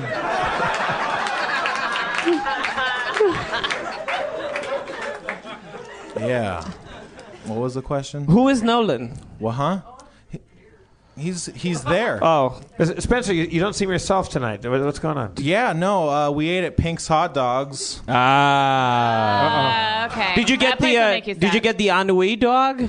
I couldn't even tell you what I got. It was like I thought I was going to get something, and then I saw these little squares that said try these other things, and I tried one of the other things. You mean menus? Spencer. No, menus are lists. These Was are the problem? squares. Was the problem that the hot dog was too big? You might have just wanted a bite of the hot dog. I'm still. What? So are you saying that your stomach is in a little turmoil right now? No, not. Are you shitting like a goose right now? Is that that what's going already? I'm past that phase. on? Right. That's done. Spencer, did you have a good time at Dan and my Oscar party last Oh yeah, you know how to throw a party, Aaron. All right. Well, noted. I guess I'm He's been always looking for validation after parties. Spencer, that was a good line reading. Let's try it again. Yeah. This time, could you be a little Yeah. more? He's been to the same websites that Adam Goldberg's going I was to. in fishing. I really enjoyed the Spencer, peanut did you butter have cake. It was good. Yeah, I made peanut butter cake. You know, Yeah. you can make peanut butter cake. Yeah, they don't have to be separate things that make you equally happy. Like, you can actually have peanut butter and cake at the same time. It was our cheat day, and I was like, Dan, what do you want? And he was like, peanut butter cake. I was like, that's not real. And then I Googled it. It was very real. And I do admit I made it up, but I knew if you Google it, I know there's got to be a thing. Because next week it's going to be blowjob lollipop or something. Well, I mean, that's already a real thing. Every lollipop's a 40 blowjob years of lollipop. chronic masturbation. If you Google it, it is there. Like I knew peanut butter cake would be there if fucking like cake farts is there. Go the distance. Oh man, I find my horse Coco sitting at the bottom of a shower. Wait, my memory's a little foggy, but I'm pretty sure at some point it became consensual with Coco, right? It became Co- consensual. I don't That's think the it- raciest thing anyone has ever said. No, it look. became. She stopped resisting. I never. It became consensual. I did not. She stopped crying. I did not rape Coco. I fucked Coco, and Coco dug it. Did she? Okay. Spencer, what was Coco's stance on this? If I recall, Coco, her Winnie's. Her nay means yay. She. That is the best horse rape joke I've ever heard. Oh my god. Oh. Oh my god. Show's over. What best horse rape joke ever? Yeah. Nay means yay. Nay means yay. That's pretty good. Meanwhile, statistically, 11 people in this room have been raped. Bye, Jeff. By me last week, and they fucking loved it. Halfway through, they started liking it. Spencer, the horse. This is important. Where was it consensual? This is very. The horse did Call orgasm. the episode "Name Means Yay." Can we make that the name of the episode? I'm in favor of that. Yeah. I don't know. Are you rolling a dice to see I if it was randomly determined that it was consensual. It was consensual, he It was says. consensual? Yeah, see, 1 through Okay. 3 would have been non-consensual. I rolled a great. 4 through 6. So it was barely. Yeah, barely consensual. It wasn't critical consensuality. She's had better. I'm a gnome. It's not the size of the barbarian. It's the motion of the sword. It's the motion of the potion. She thought the wind was blowing strong. Okay, well, no, that's good news. That's good news. Yeah, no, Coco had a great time. Fine. Jesus, apparently. Well, fantastic. Huh? I don't remember. You don't remember? Oh, right. Okay, so I led them here, right? Yeah. You were leading them here. Zombies happened. You took care of those. Then you came upon this room. I hit a zombie. Yeah. It was my first hit in many years. Hey, Nice, Chris, let it go, man. It's like you're hung up on Chris, this. as you're traveling on this journey, do you have a soundtrack running in your mind? Yeah. Yeah? What's happening right now? It's Lady in Red. All right, we're looking down a flight of stairs. Right? It's down a flight of stairs. Like I'm not a visual thinker. Okay, there's 4 statues, 2 on either side of this path. The path goes to like what seems to be an unusually thick clump of trees, and in this thick clump of trees, you can see like maybe a man-sized hole, like in the trees. Okay, which man? Many different sizes. Man, never mind. Sorry. Standard man. So that's in there is where the soul of growth is. Yeah, you know that for sure, Krista Berg? Yeah. I led you guys here. I haven't led you astray yet. It's in there. All right. Christopher, why do you keep on signing all these trees and you're putting your autograph on everything? Dumb. I'm sorry. No, because I'm practicing for my, Right. inevitable second hit. That was a bad setup. I'm sorry. Pork, will you Willem Dafoe into this hole and kind of like platoon style? Okay, so I do my best Willem Dafoe impression from Platoon, and I go, "See you in a week," and that's from Platoon, and I turn a little one of those Vietnam bendy flashlights that have a little red light, and I jump down the hole. Well, do you want to? Can I look for Vietnam bendy flashlight on Amazon? I've got one. Okay. Yeah. Do you want to light an actual torch? Yes. Okay. I light an actual torch. Yeah. Slipping through the hollow, you fall about 20 feet. Oh. Landing in about 3 feet of thick, foul mud. Below the mud is hard stone, and you can't see in the pitch black conditions. Where's my torch? It just plunged into this thick mud and went out. Well, I walk over, light a torch, and I want to throw it to him. That happens. Okay. You see a torch falling from above. Hey, torch! Got it. All right. You grab the torch and hold it aloft. Thanks, Krista Berg. Yep. The room is pretty narrow, but you can make out what seems to be a square in the far wall. Try not to fuck it. Square peg, round hole, that kind of thing. I should Look, mention I'm all fucked out from last week. you also see several perfectly spherical, fist-sized holes perforating the wall. I fuck one of those holes. The first one feels good. No, it's the second one feels slightly bitey. It's too loose, man. You're not that big. You can fist it. Fist-sized holes. Okay, man. I put my fist in the. I fist the hole. I'm not suggesting. What am I, gross? What is happening? I see a hole shaped like a fist. I put my fist in the hole. Okay. Yeah. Your fists in a hole, dude. I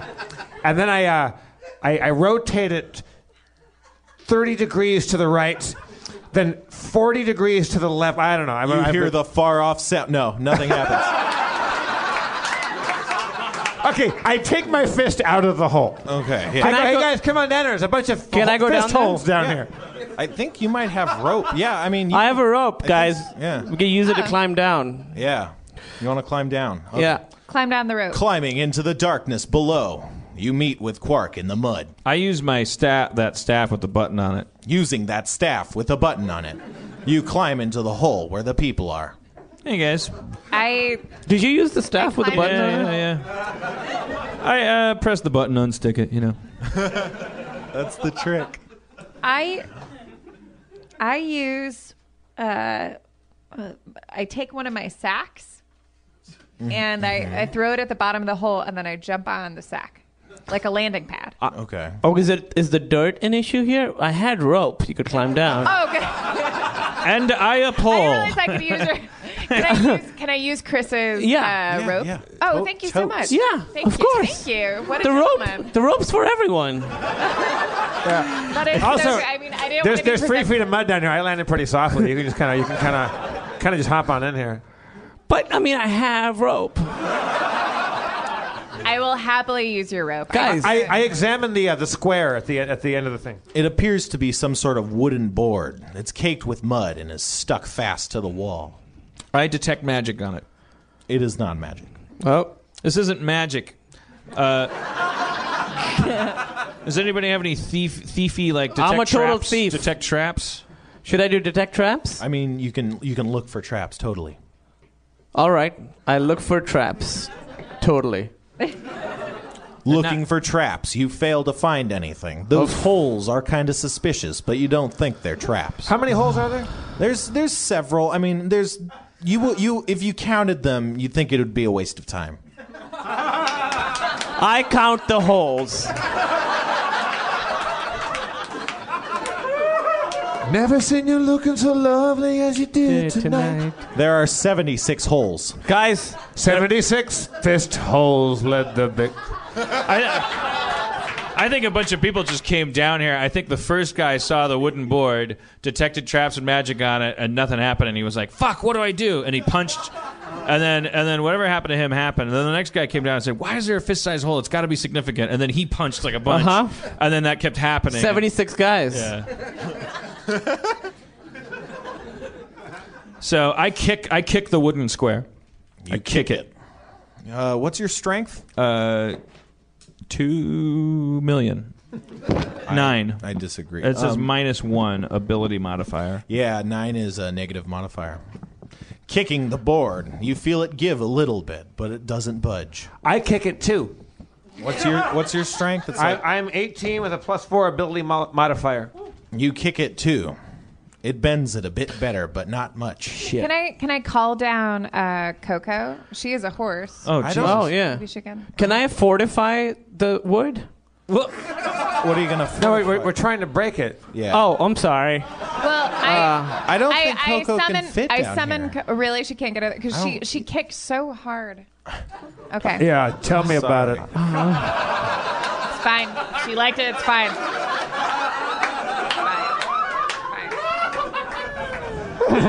She was trying to kick you off. That's nothing to be proud of. No, look, man.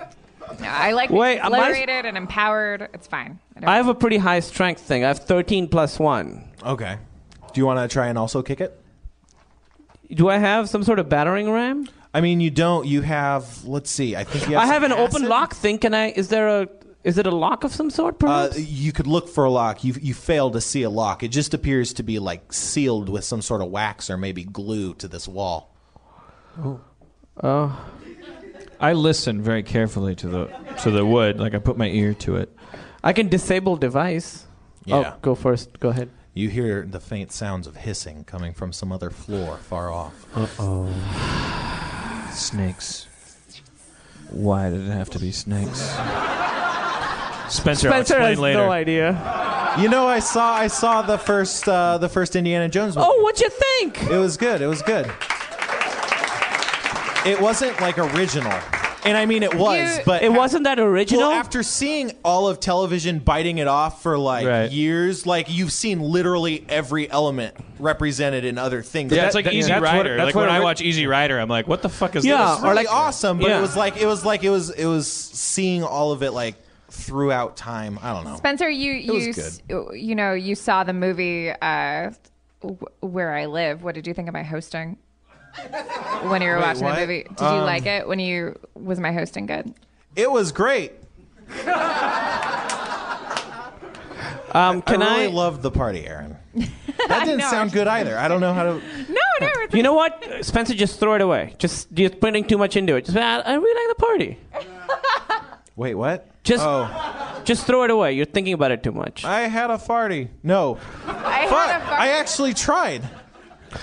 This is not going to work. I'll kick it. It's fine. I think we're doing two different bits. I kick it also, and I have 13 plus 1 strength. Okay, sorry. I forgot everything. We're just kicking a wood thing right now. You kick it, and you see a few splinters. You think it's almost broken. Guys, it's almost broken. By the way, I heard hissing on the other side of it. Shit. I use a rapid fire shot, and I shoot 2 arrows at the burning hands. Shh, don't. My mom's here. Sir, he's brokenhearted over wanting you to use something. I used 2 arrows. I shoot them at either side of the frame. They strike the board and plant fast in the board. I think you just made the board stronger. Yeah, sorry.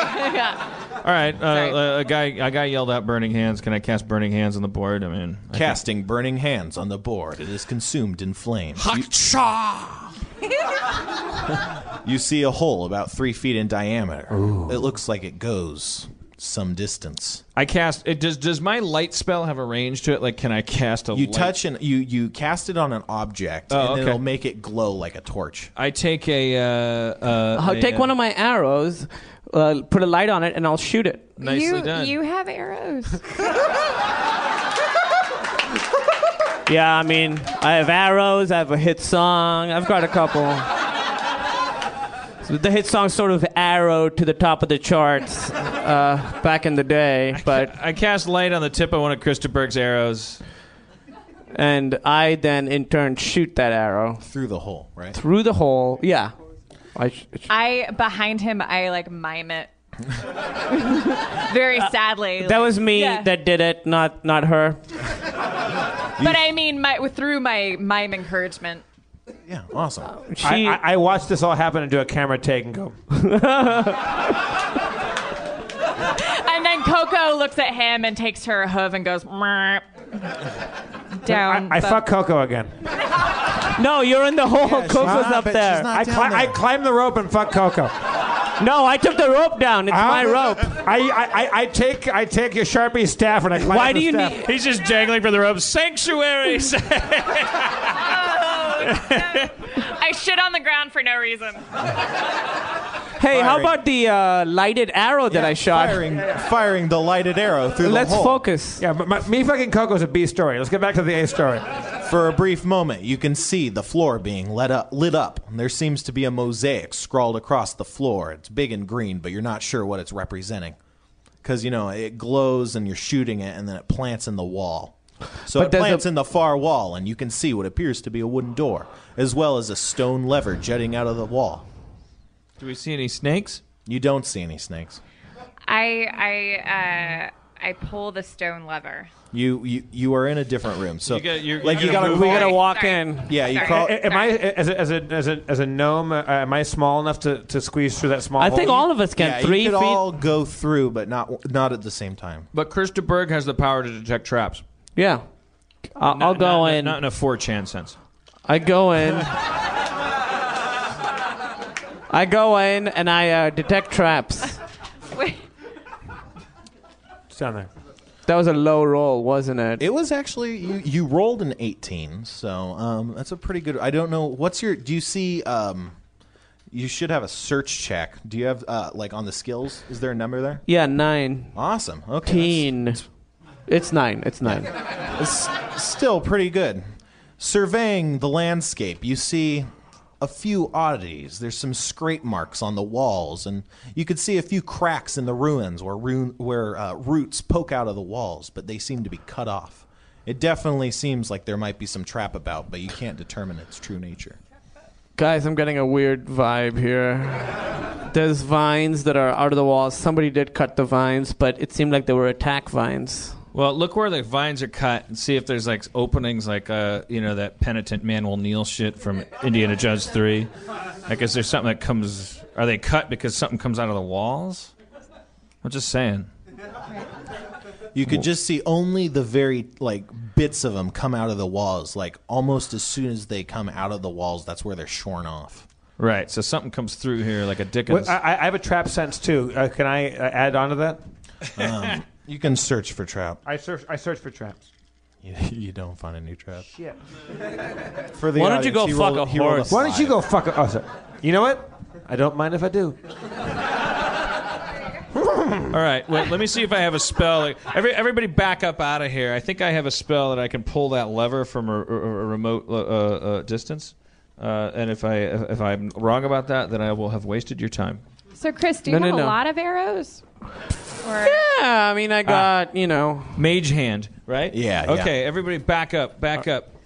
If you have to take a shit, go take a shit. Smoke them if you got them. All right.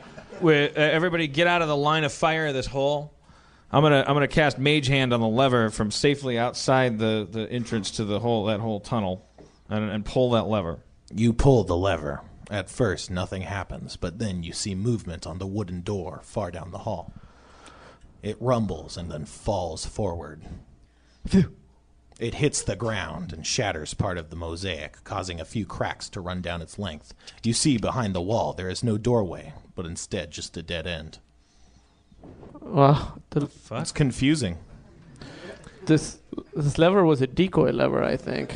We're back in puzzle world. Like we're running along. I think. Can we examine the mosaic before we do it? Yes, we should. We look at the mosaic. Let's examine the mosaic. At this point, only Kumail's in this room. Oh, fuck! You didn't wait for me to leave until you pulled the lever. I said, "Everybody get back! Everybody get back!" I didn't hear you. Okay, so wait, you are now back in the room that you guys are in?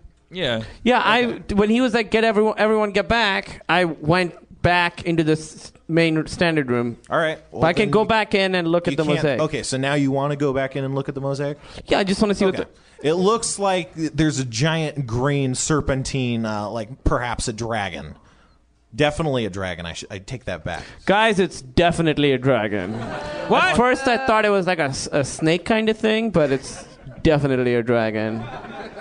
Its mouth is open wide in aggression, and you can see its mouth is just an entire slab of ruby crystal. Quark should fuck it.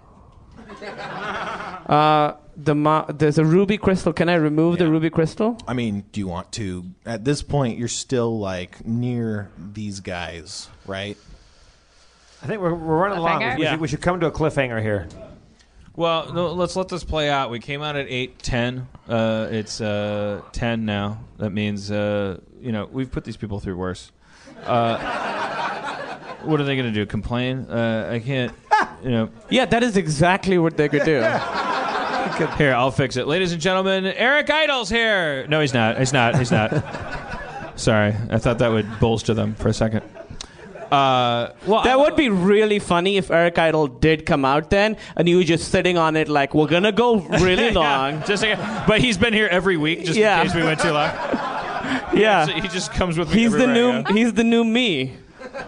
He comes with me when I'm at like 3 a.m. I'm at Del Taco, and they're like, "Sir, could you please make up your mind?" I'm like, "You know what? Eric Idle's here." And he comes out, "Hello." The guy's like, "I don't Dan know. wants a taco. Dan wants a taco. Dan wants a taco now. That was homage and mocking at the same time. So can I should I try and remove the ruby? You Do guys? it, Christopher. Remove it. Oh, it's a red ruby. This is my specialty. Ruby and red. Who's that? Grabbing at the ruby, you pry with all your might. At the second you begin prying, you hear a rumbling sound behind you. Guys. You're the only one in the room at this point. Guys! Turning around behind you, you see that a large stone wall is rumbled down, blocking your exit. Oh. At the same time, you feel the giant ruby you've been grabbing move and jiggle a little bit, as if it's trying to pull itself free. As if it's trying to pull itself free from my hands, or it's from the thing it's in? From what you're doing. I spoke dumb. So it's trying to You're making progress, pulling the ruby out of the thing, but it's not out yet. I dived through into the room with him. No, it's blocked. Yeah. I was slashing with my sword in a barbarian rage. I tried to make it through to the room with Krista Berg. Okay, so you strike the rock surface with your sword. Right. Feels useless. I'm digging through. I'm trying to get my. I tunnel with my sword. You make the lightest of scratches. If I cast knock on it, does knock work on this kind of Knock thing? wouldn't work on this. It's far too heavy, and Knock it's wouldn't not, work on you. Openable. So slowly, the wall starts rumbling towards you, threatening to crush you against the far wall. Krista Berg, get out of there, you son of a bitch! God, can they hear me? Sure. Guys, these are my last words. Lady in red. Cliffhanger. All right. Okay. Cliffhanger. Oh no. Okay. Thank you, Aaron. Thank you, Kumail Nanjiani. Thank you, Kumail. Aaron McGathy. And Spencer.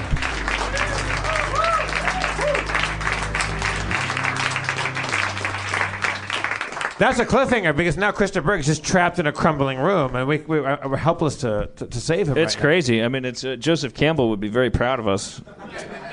I think. What stage would that be in a story, you think? I don't know. The belly of the whale? thingamabob. What you doing there? I'm just trying to get tangle free. All right, Dan. Let's what do you? Let's bring this ship into the station. Let's talk about what we learned. What did you learn? I don't know. Go with the flow. That's kind of easy to learn.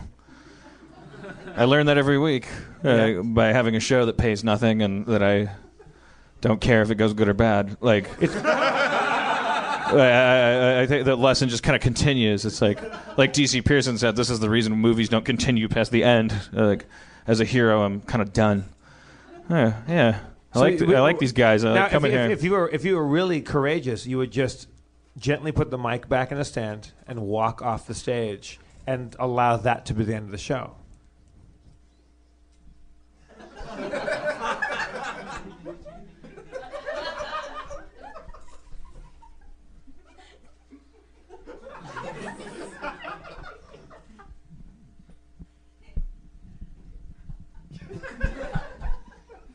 But let me ask you one thing. No, that's not part. You were supposed to just say. You were supposed to just like the master walks away. As Lao Tzu said, the master does his job and walks away from it. You should just walk away and leave these people with the confidence of knowing that you've done your job. What were you going to ask, Dan? What if it feels awkward?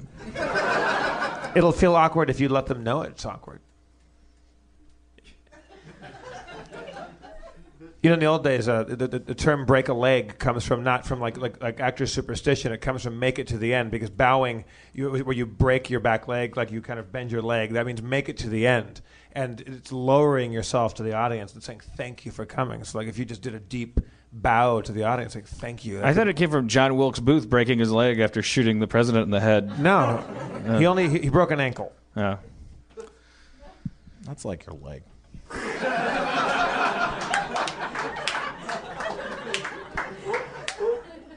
I mean, the alternative is that you have to leave these people with some sort of special message. It's difficult. It's lonely. You're all by yourself out there, Dan. These people paid $10. Spencer drove from Simi Valley to be here. There's a woman here from Estonia tonight. Is that true? No.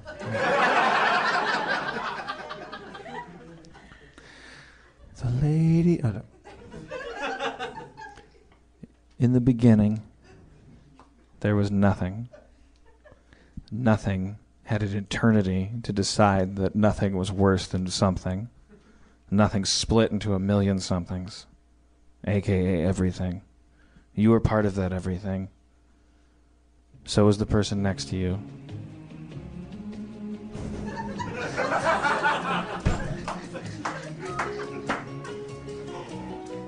No matter who fires you, no matter whose laundry is left in your apartment complex's dryer, half dry,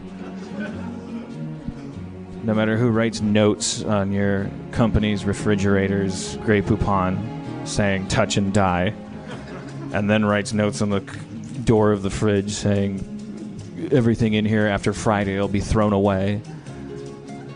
No matter how many recycling bins you can't tell from regular bins. No matter how many pains in your nuts and your kidney and your forehead and the back of your neck. No matter how much hair you see in your shower drain. No matter what you look like from the side in the mirror after you take a shit.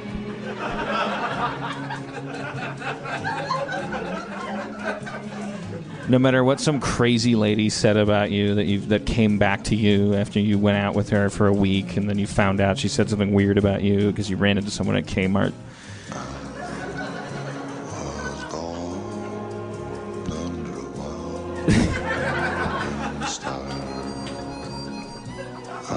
You are a citizen of Harmontown. You belong. You belong if you're human.